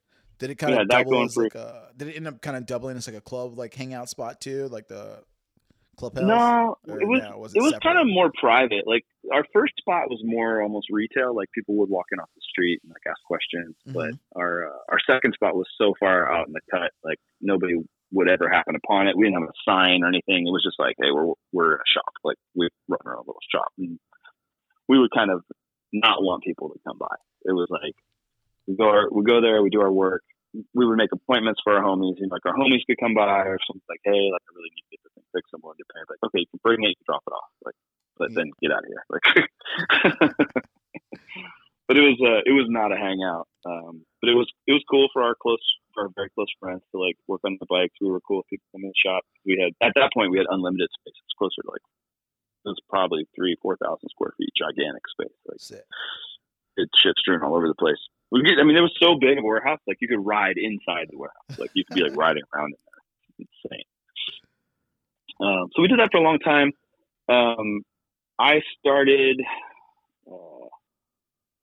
getting to a point where I was like, I wasn't really making enough money. Nate wasn't really making enough money either doing what we were doing. You can only hammer on pipes for so long before you just lose your mind too. Yeah. And I ended up scoring a job at Apple, teaching video production. And I was like, oh shit, like I can't say no to that. It's like health insurance, it's like guaranteed pay, and like starting at $19 an hour. And like, this was 12, 13 years ago. And I was like, man, I don't think I can be at the shop anymore. And I was kind of doing the math with Nate, and I was like, man, if we stopped doing repairs entirely, stop offering powder coat services, stop like all custom work, just did pipes, like you can make a good living. But it would have to be just you, because you can't be splitting that money. Yeah. You don't need me to sell them anymore. There's a 25 person waiting list, you know, like you don't need to pump them. The waiting list continues to grow. I should just go get a job, and you should just continue to shop. So that's what we did. We had collected, millions of parts over the years, and millions of bikes and wheels and just equipment and tools and everything. And I just said, hey man, it's all yours. It's all yours now. Like, I just want a key to the shop. I just want to be able to come in, we agreed to like dissolve my half of it, and he continued on for a couple of years while I went and joined corporate America. And of course, I still rode and hung out with everybody, but I just wasn't involved in the shop as much. I guess it's a question that usually comes up is like what was up with those Sapporo bikes that we built? Of course, and that's that was dodge. like that was the end for me. Like it burned me out. It was an incredible thing that we got to do. So for those who don't know, you got to fill them in. Okay, so we were very busy at the shop doing a lot of pipes, a lot of custom builds, and all this stuff. And we were approached by a marketing company who saw, I don't even know where, I think it was from like Montana or something. Some cool guys at a marketing company were doing research for the Sapporo beer brand, and they wanted to do something that like they could aim at hipsters to get hipsters' attention, to get people to drink Japanese beer. And what they wanted to do is they wanted to create like these Sapporo branded mopeds, and then have like a big giveaway where people would like post they called it your Sapporo moment. Like, what's your fun moment in this summer? Like, post photos of like you doing your most fun thing. Enter this contest to win a bike. And they wanted us to build these custom bikes, and it was like, dude, like, where are you gonna get these parts? Like, where are you gonna? What year is this again? Because this is an important like year kind of moment, like 2009, 2010 maybe. So around that time, where are you gonna build a complete moped from scratch when we've been scrounging these bikes from the 70s for like the last decade? Yeah, and it was kind of like a slow approach. And if anyone's listened to me tell a story before, fast forward if you want, but it's just like what happened is that they hit us up and they're like, hey, like, can you build us a custom bike? And we're like, oh yeah, we do custom bikes. Like, sure. For a beer company, sure, we'll just make it expensive. It'll be cool. But they called us back a couple days later, and they're like, "Hey, can you build like 5?" I was like, probably not. I don't know, man. No, like, can't build 5. Can't build you 5 bikes, dude. They all look exactly the same. No way. No way. No way. Me and Nate talked about it for a couple days in a row. And he was like, "Dude, I think we can do it. I think we can do 5 bikes." Like, okay, all right. And then we agreed. We started signing a contract to build these bikes and the deposit. They came back at us again, like, "Hey, can you do a few more? Can you do a few more? Can you do a few more?" It's like, dude, how are we gonna do this, man? This was like, it used to take us like half a year to build a cool custom bike. But Nate was convinced that we could do it with the help of the guys in the gang and with the help of Treats and 77 and all the people we knew. It wasn't that we couldn't do it. It was like, biggest hurdle was, would we be able to get enough gas tanks? Yeah. Where do you get 26 of the same gas tanks? For mopeds. There'd be nothing. Yeah, That haven't nothing harder been than made that. in years. Yeah, so we were like researching. Well, could we use some other tanks? Could we use some small motorcycle tanks or something? I really wanted it to look like my nice Spadavis bike. That was the inspiration they wanted to go with. So it had to be Cafe Racer top tank. They really wanted that bike. And the closest we found that we could probably do is we were able to find a couple Pacer tanks, top tank Pacers. So we're like, okay, we got like 3 Pacer tanks. Like, let's start looking. Where can we get more Pacer tanks? And Dan at 77, he came through. I don't know how he did it, but there was I'm gonna get this wrong, so you can probably correct me if you know enough. Moped Warehouse was like the dudes nobody really liked, right? Like those crazy dudes. They had a lot of parts, but there was another moped, like giant moped liquidation thing that happened on the East Coast. I don't remember who it was, but Dan was able to get like a bunch of Pacer tanks. He was able to get us like 26 Pacer tanks and ship them to us from like some old stock that he found. Like, who the hell knows? So crazy. How many people you had to talk to? Like, how do you find it? How do you find it? They shipped us these fucking tanks. Some of them were brand new, old stock. Mm-hmm. Some of them were used. Some of them were painted. Some of them weren't painted. But I tell you what, if you're going to ship 26 gas tanks across country, please don't just shove them all in a fucking bicycle box and let them fucking tumbleweed over to us. Like, I have a video on like YouTube or Vimeo somewhere where I'm unpacking the box. 26 heavily dented tanks. Oh my God. Oh, I was devastated, man. I was like, I don't know how to do. I don't do body work. I don't know how to do body work. Nate was like, just like Nate always. He'd just be like, "Well, you just got to do it. Like, here's how you do it. Let me show you how to do it." And like we bought we bought like spot welder. Dude, we found a special kind of filler that works with powder coat. You can't use regular Bondo and powder coat it. It's not metal, so it don't stick. So we found this special stuff. I learned how to do body work. Don't ask me to ever fish a tank, but yeah, I know how to now. I'll never do it again, but I know. yeah. We had to make 26 old busted tanks look new. We had to do 26 bikes. That's fucking a lot of wheels, dude. Oh yeah. Benji came through with spoked wheels. We didn't build the wheels because they come assembled, but we had to true the wheels and put all the bearings and stuff in them. And, I didn't know how to true a wheel, but now I'm pretty good at it. Pretty good at it. But that burned me out, man. We built those bikes; they looked great, worked great, and yeah, just I guess how did you do it? Well, we bought 26 Tomoses, 26 brand new Tomoses, and we used all the parts. That was 100%. That was probably the only way you could have gone with the motors. Yeah, I couldn't talk Nate into just like modifying the Tomos into what they needed. He was like, "Nope, I'm building the frame. I'm building the swing arm. I'm building the seat. We're gonna go to the foam company and they're gonna build foam for us. We're gonna go to the upholstery guy. He's gonna like make the seats." It was like almost nothing. Like we literally were using the forks. We didn't even use the wheels from the Tomos because they're all magged. Mm-hmm. And I was like, dude, Sapporo's not going to care if they have mags. They don't care. He's like, I care. It's coming from Motomatic. It's got to look sick. And I was like, okay. He would win those arguments to me all the time. And that's why his reputation of the company is so good. Yeah. Because my ass would let shit slide. It was just like he was like a monster for quality, and like his ideas were unchangeable. Yeah. It was always right when it come down to it. It's like chrome M bars, Lacido throttles, like Yeah. I mean, the grips, he wanted certain grips, he wanted certain cables, like he wanted the Teflon cables, and it had to be like finished correctly, and like fucking, he didn't just wire the bike up, he like sat down, created wiring harnesses for every bike, like that's sick. Burned my ass out. So that was like nearing the end, we were palleting them up and shipping them. I was like getting into that job, and I needed to do something else. I was losing my mind. Where did they? He continued on. Where did they get shipped to?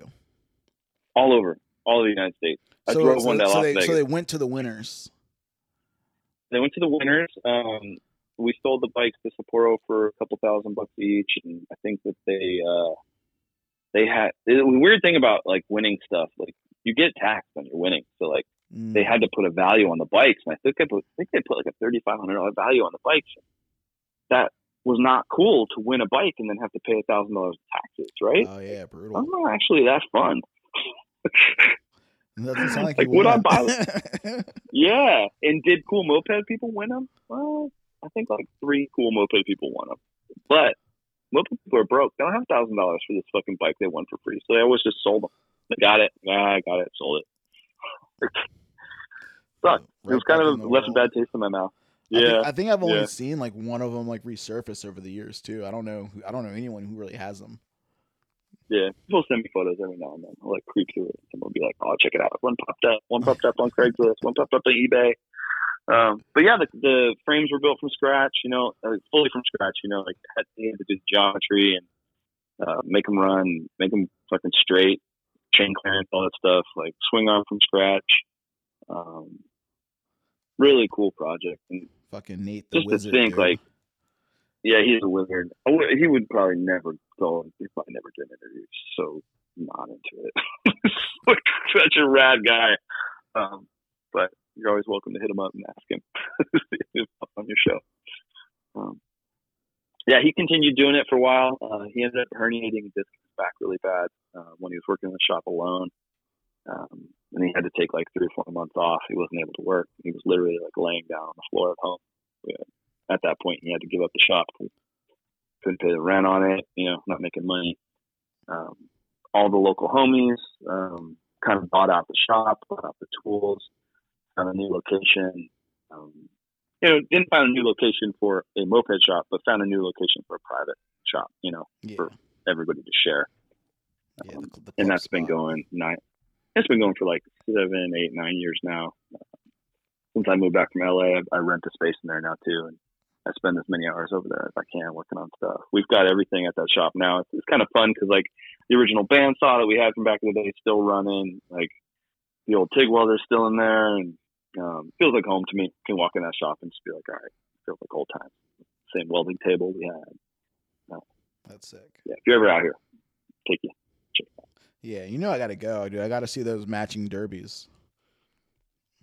There's so many fucking crazy bikes out here. And now that everyone's like more adult, like people are kind of more grown up and have good jobs, like there's some really nice shit. Like my buddy Dave Mazzora, he put together one of these MBRs. Like, yeah, I had Dave on just to talk about that bike, pretty much. Oh, like I got the rundown, but I was like literally just like I saw the bike and was like I gotta talk to him. Yep, it's a trip. He had it out. He had it hosted our Christmas party, and he had the bike in his living room, and it was like had Christmas lights all over it. It looked sick. That thing's legit, dude. I'm not gonna lie, Landsquare's build legit bikes. Like there's something to be said about the shit that's come out of that club for sure. Dude, and we haven't even talked about like Polini Cup, the original racing, the last racing we did a few years ago, like the bikes Tyler and Barry put together, like those are rocket ships, man. Like those are not mopeds. Those might as well be scooter derbies, dude. I know. I'm looking at a picture of them right now, dude. Those things are sick. Yeah. Those dudes legit are dragging their knee in full leathers, and I don't know a lot about these dudes in Florida, but I like see them pop up on Facebook sometimes when they do these drag races. Yeah, Tyler Stokes and the fucking drag boys down in Florida. Yeah, dude. Running fucking if I had nitrous. if I had a little spare time and spare money, I would just love to go look at that shit that they're doing and be like, wait, are they legit or no? Because no one can tell because no one can hold the fucking camera correctly when they do a drag race. Like, don't jump up and down and like I'm trying to see something. Yeah, like don't film it. Don't. You either gotta have someone who's gonna film and not watch the race with their real eyes, or you're gonna have, don't have the guy who's watching the race like film it too. Like he's not gonna do a good job. So, and honestly, like I know I have no connection to those dudes whatsoever, and they don't know anything. They don't know me like at all. But if I could think of nothing more fun to do, to go and like race those dudes and maybe eat some barbecue with them, like what would be a better weekend? Exactly. That sounds so great. Like, so I've had this conversation multiple times about how I really wish that someone would just like, because like we have MotoGP, we have the East Coast one, a Midwest, we have the West Coast, we have the MotoGP off-road, the dirt one.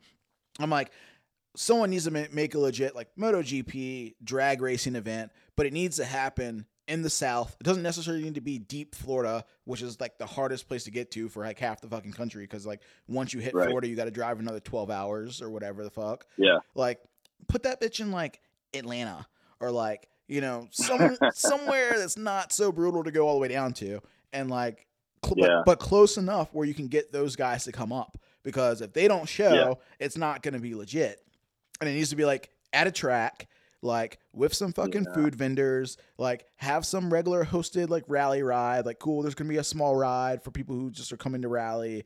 And then we're at the end of the ride, there's going to be this fucking drag race event, and there's going to be trophies on the line and bragging rights for a year and cash like on the side. They can make unlimited side bets, do whatever you want, but there needs to be a trophy that gets like, some like engraved emblem on it or something, and then like that trophy's got to come back to the race next year, and like the winner takes that's all, a good idea. I mean, pass that shit like through the years. You get to keep the trophy. It travels. I love that. It'd be sick. But like I had Tyrone Stokes on the podcast, like the main dude down there. Like, so if you listen to that episode, he'll tell you like, he says like, what he does to his bikes, what kind of gas they were running, like how they tested different stuff, the NOS, the nitrous or whatever, like, how like sometimes they'll run the bikes and then they have to like completely clean them out just because the gas they run is so corrosive that it's like, cool, you ran it for the race and then you got to tear the whole motor down and rebuild it. Like, when I see that stuff, I'm like, I can see the pictures. I see all the crazy stuff. Like, you don't know if it's fast until you're there. Yeah. And like in my mind, I'm like, I've been to rallies all over the country and like I've seen fast bikes and I'm just like, dude, like these guys are riding some pooks. Like there's definitely some people in the scene who can take them. I've seen 50cc Mobies that are fucking killer. There's some like crazy scooter tech derbies out there. There's like Gila Tomoses. There's so many crazy fast bikes in this country. And I'm like, these guys can't be the only fast bikes. I'm like, there's definitely stuff that's faster, but until someone goes down there and like puts it on them, like they can talk all the shit they want because no one, they're only racing the people in their area. I know it's true. We had on this guy Craig Scott, who's like, I want to say he's from Ohio. I can't remember. I had him on the podcast, but he drove down there and like raced them. Like he had like he took a Hobbit, like a GY6 Hobbit that Ryan built. Ryan built the motor, and he tuned it. But like it wasn't 100% ready to go when he went down there the first time, and he raced them, like lost bad, and then he went down there another time and like did better. It wasn't perfect, and then he also has like some another Hobbit that I want to say Tomahawk built the motor for. I don't know like how good that one did, but he's going there and trying. He's like he's hooked on the drag game, so that's pretty cool. I think like you'd have to give me more than a cool race and a cool barbecue to get me in the fucking like MAGA country of like the deep South. Like can't get me there. Should not get me there. Man, we're straight down here. It's cool. You'll be all right. You're Caucasian as hell, dude. You'll be fine. Yeah, that's the problem. I don't like any of my people. Yeah, man, it's nuts. But it's like it's got to be somewhere close enough for they'll show up. You got to get them like out of Florida. Yeah, totally. Well, maybe someone can like sell Netflix on like producing a show where they pay for it all, and we All just right. go be idiots. So that's it. We're calling on that's that's definitely where the call goes out to West Coast. All right, guys, we're gonna need these the LA peeps to fucking work your magic, dude. Yeah, get where, it together. Where are these producers? Yeah, indeed, man, indeed. There's a story there. Just grab all the greatest moped builders of all time and have the elimination battle. How many elimination shows are there? There's so many of I those watch drag dumb race shit. TV shows too. There've been a bunch of them for Yeah. cars. Like, why not make I them mean, for I watch mopeds? I watch people blowing glass elimination. Like, you blowing glass, I don't even fucking care. I love those shows. Yeah, exactly. British Bake Off, I'm watching it. Dude, there was some Great pottery throwdown, I'm watching it. I can't remember he's gonna be mad. Whatever. Calling out names by memory, like on podcasts, like on the spot, is like the hardest shit in the world. But there's a homie from New York that actually did like a moped TV. Like, he tried to do a TV show. Like, he's like, oh, I'm gonna make the pilot, and it's called Moped Money. And he like takes two teams, and they like pick parts like out of like a pile, and they like build a motor on a bike, and then like they drag race the bikes at the end. So yeah, he tried like, they only did the one episode, but it was interesting. That was like an interesting theme. And I know like the Sadens had their TV show.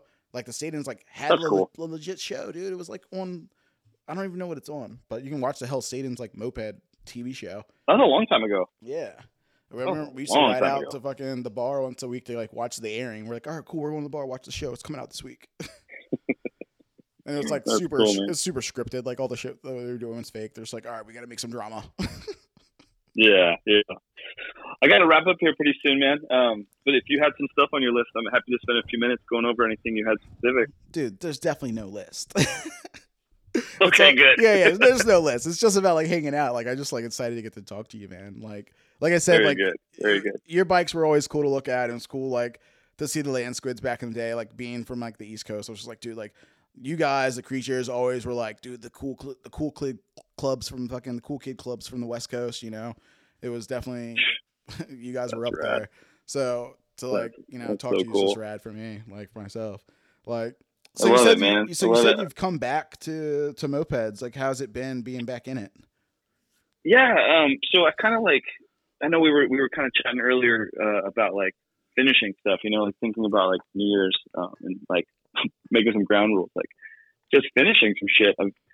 I've always had a moped project. Like, there's never been a point in the years that I would say that I was out of the scene. Like, I still had a moped project. Like, there's always one in my garage or my side yard or something. There's never been like a month to go by that I hadn't ordered some treats at some point. So what's been really fun since I got back to Sacramento and being involved in the shop again is it's really just like, wow, like how far can you take something? And I hadn't built a custom bike since the Motomatic days. So I had like several years since I had done a whole bike from scratch. And a friend of mine had asked me, he's like, just out of the blue, he's like, hey man, like, I have a kid. I've had this bike project for a long time. I really wanted to put this Hobbit together. I always wanted a Motomatic bike. And would you ever consider like helping me with that? And I'll just pay you to do it. And I was kind of like, oh yeah, someday, whatever. And then finally, we just got it together. And last year, he drove up, dropped me off a basket full of, like disheveled Hobbit. And I took my time, and I was like, hey man, here's how we'll do it. You got to buy any parts I tell you we got to buy. I get to do whatever I want. I get to build whatever I want, and you have to pay for it. And I'm not asking for any labor. This is just going to be like a hobby where I get to put together something I want to put together. So he wasn't charged for building. He was just charged for parts. Yeah. And I got to take as much time as I wanted. And I took damn near a year. But I built a really nice Hobbit. I built the wheels.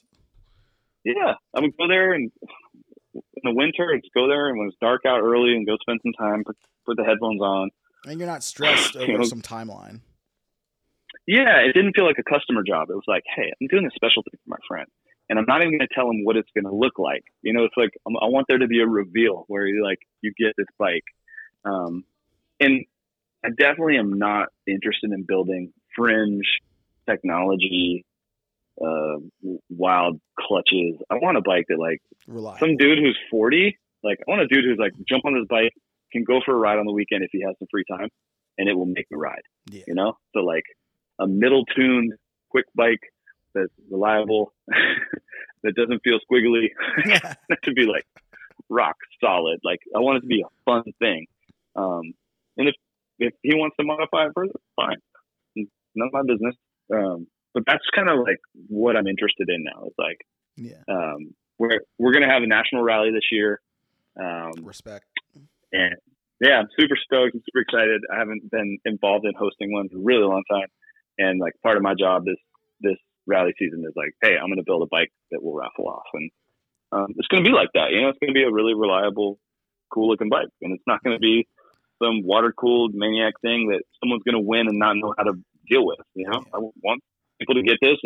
If some super tuner gets it, they can have a little Sunday ride bike that they jump on, or they can fucking sell it or give it to their friend. I don't care. Definitely. But that's what I'm interested in, is like making something cool. Well, that's cool too, dude. Just the fact that like, you know, we can put it out, bro. Like, yo, there's gonna be rafter built fucking bike, you know, OG coming at you with the raffle bike. Like that's tight. It's worth dude, that's worth something, dude. Like for someone for people who've been in the game for a long time, it's like, yo, that's cool. The fucking, you know, it should be pretty cool for sure. Yeah, and I don't want to put it out there too far, but Nate has also talked about maybe building a bike. So if we end up with 2 bikes, there will be one very chill, cool looking bike, and there will probably be one insane fucking bike that something will be dangerous and expensive. Dude, we'll see. Yeah. We'll see. Well, awesome, man. Thank you. My girlfriend ordered us man. some pizza, and pizza is here. Sick. So that works perfect for me, dude. Thank you for coming on. I really appreciate it. Like, it's been fun talking to you. Well, Happy New Year. Let's exchange updates within 30 days on ground rules that we've come up with for this year. Yeah, for sure. Like, I mean, I like definitely like, you know, keep my moped budget like within like something reasonable. Yeah, maybe me and you can have a contest and see how much shit we can get rid of. Oh, dude, I have a laundry list right now. I'm gonna put it out there straight up, no lie. Hit me up. I don't care how much you guys want to blow my shit up. I'm selling my Cobra and a Hobbit and a Perfect LX. Hit your boy up. Like, oh man, well, that's a good time to drop it. Someone just posted a Cobra for $3,500 out here in Sacramento, and I'm just laughing my head off. Dude, there was a Tomos. Ship yours out here. Yeah, there's like some $3,000 Tomos, 3,800 or something posted recently. Our buddy Thomas like jokingly posted like some like Pook Nostalgia Maxi for like 35,000 or 3,500 or something, like, and just got trolled into the ground. But it was like he knew what he was doing. Cool bike, it was definitely a joke. That's a cool bike. Yeah, Nostalgia's awesome. The Pook Nostalgia is pretty fucking cool. With the pinstripes, dude. Come on. Yeah. Well, awesome. Hell yeah. All right, man. I'm gonna go burn the roof of my mouth. Do it. It's really great talking to you. Hell yeah. This will be out tomorrow, dude. And thanks for talking, dude. I'll post you up and tag you and everything. Awesome, man. Happy New Year. Happy New Year. Take care, bro. Bye. Bye. Cool, guys. That is another one down. Moped Money Podcast. Yeah, dude. Thank you guys for listening. I hope you guys are ready to bring in this new year, 2023. Keep your scenes alive. You know, wrench nights, group rides, bring in some new people, sell some bikes for a reasonable price, sell some bikes for an unreasonable price, you know, so you can afford to, you know, put stuff into your own bikes, you know, support all the companies that have been helping us and supporting us, Moped Army, Treatland, Dose Cycles, Denny. You know who everyone is, dude. Crank Pipes, like everyone who's doing cool shit in mopeds, like needs the support of the community to keep it alive and keep it going. Shout out to fucking Jimmy from Second Chance, like, you know, he's providing content, keeping entertainment going out there. You know, fuck, there's so much stuff, dude. Resto Cycles, you know, I watch his little videos and stuff. He's got a cool Discord going. Moped Rich put out the new calendar, dude. Like, the new calendar is sick. If you guys haven't checked it out yet, I have a couple. Maybe I'll do some giveaways soon. I'll try to save a couple. I'm giving some to some of the homies in town. and then I'll save a couple that I'll like, I don't know, do some raffle or something. I'll like put those in the package or something. I don't know. I'll figure something out. And then, but yeah, it's cool. If you guys haven't seen it this year, I know some are going to Treats, some are going to Dose, some are going around. So, or you can hit Moped Rich up direct, and he might have some that he can send you. They're cool bikes in it this year. So check it out. There's some cool ones for sure. But I think one of the best things he did was the back page. Dude, the tuning spreadsheet things on there. You got, I think Maze helped him out with it. It's got the timing wheel. Like, there's some sick stuff that comes on the calendar this year that's actually like useful beyond just like looking at it for a calendar. So check that stuff out. Should be cool. Dude, what else, dude? I don't know, man. I'm just pumped that I'm still here, still doing this. It's fun. I still enjoy it. Like, super shout out to Mike Rafter. That was like really awesome to get to talk to him. Cause like I said, like I looked at his bikes when I was like coming up in mopeds, and I was like, dude, like, you know, these things are sick. And the shit Motomatic did was like super killer for the scene. Like, I don't know, ton of cool stuff, dude. I don't know. This year I want to finish some projects that I got going on. I'm 100% dead set on like selling a couple of things I just said I was going to sell. Like, I'm getting rid of some bikes, going to get rid of some stuff I don't need. I'm going to like clear some space in the garage. I got like a derby like project I'm trying to build up. I need to finish my Pook Cobra, my Pook off-road build, the Moped Cross build. Like, I don't know, if I can get those 2 bikes done this year and like offload some of the stuff that I'm not riding and that I know I'm not going to be using, like, I'd feel like super accomplished.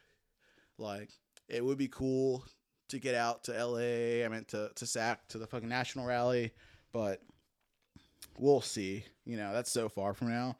It's going to be like a hard thing to figure out. Like, you know, I have to wait till it's a lot closer before I figure that shit out for sure. As far as stuff coming up,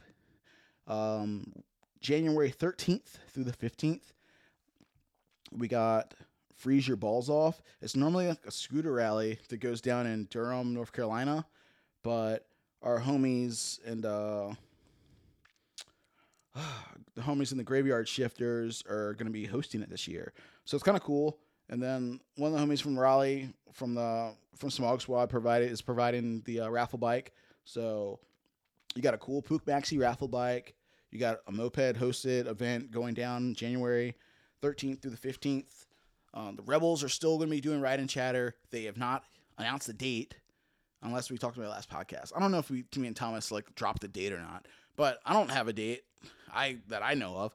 I know they fucking are doing one.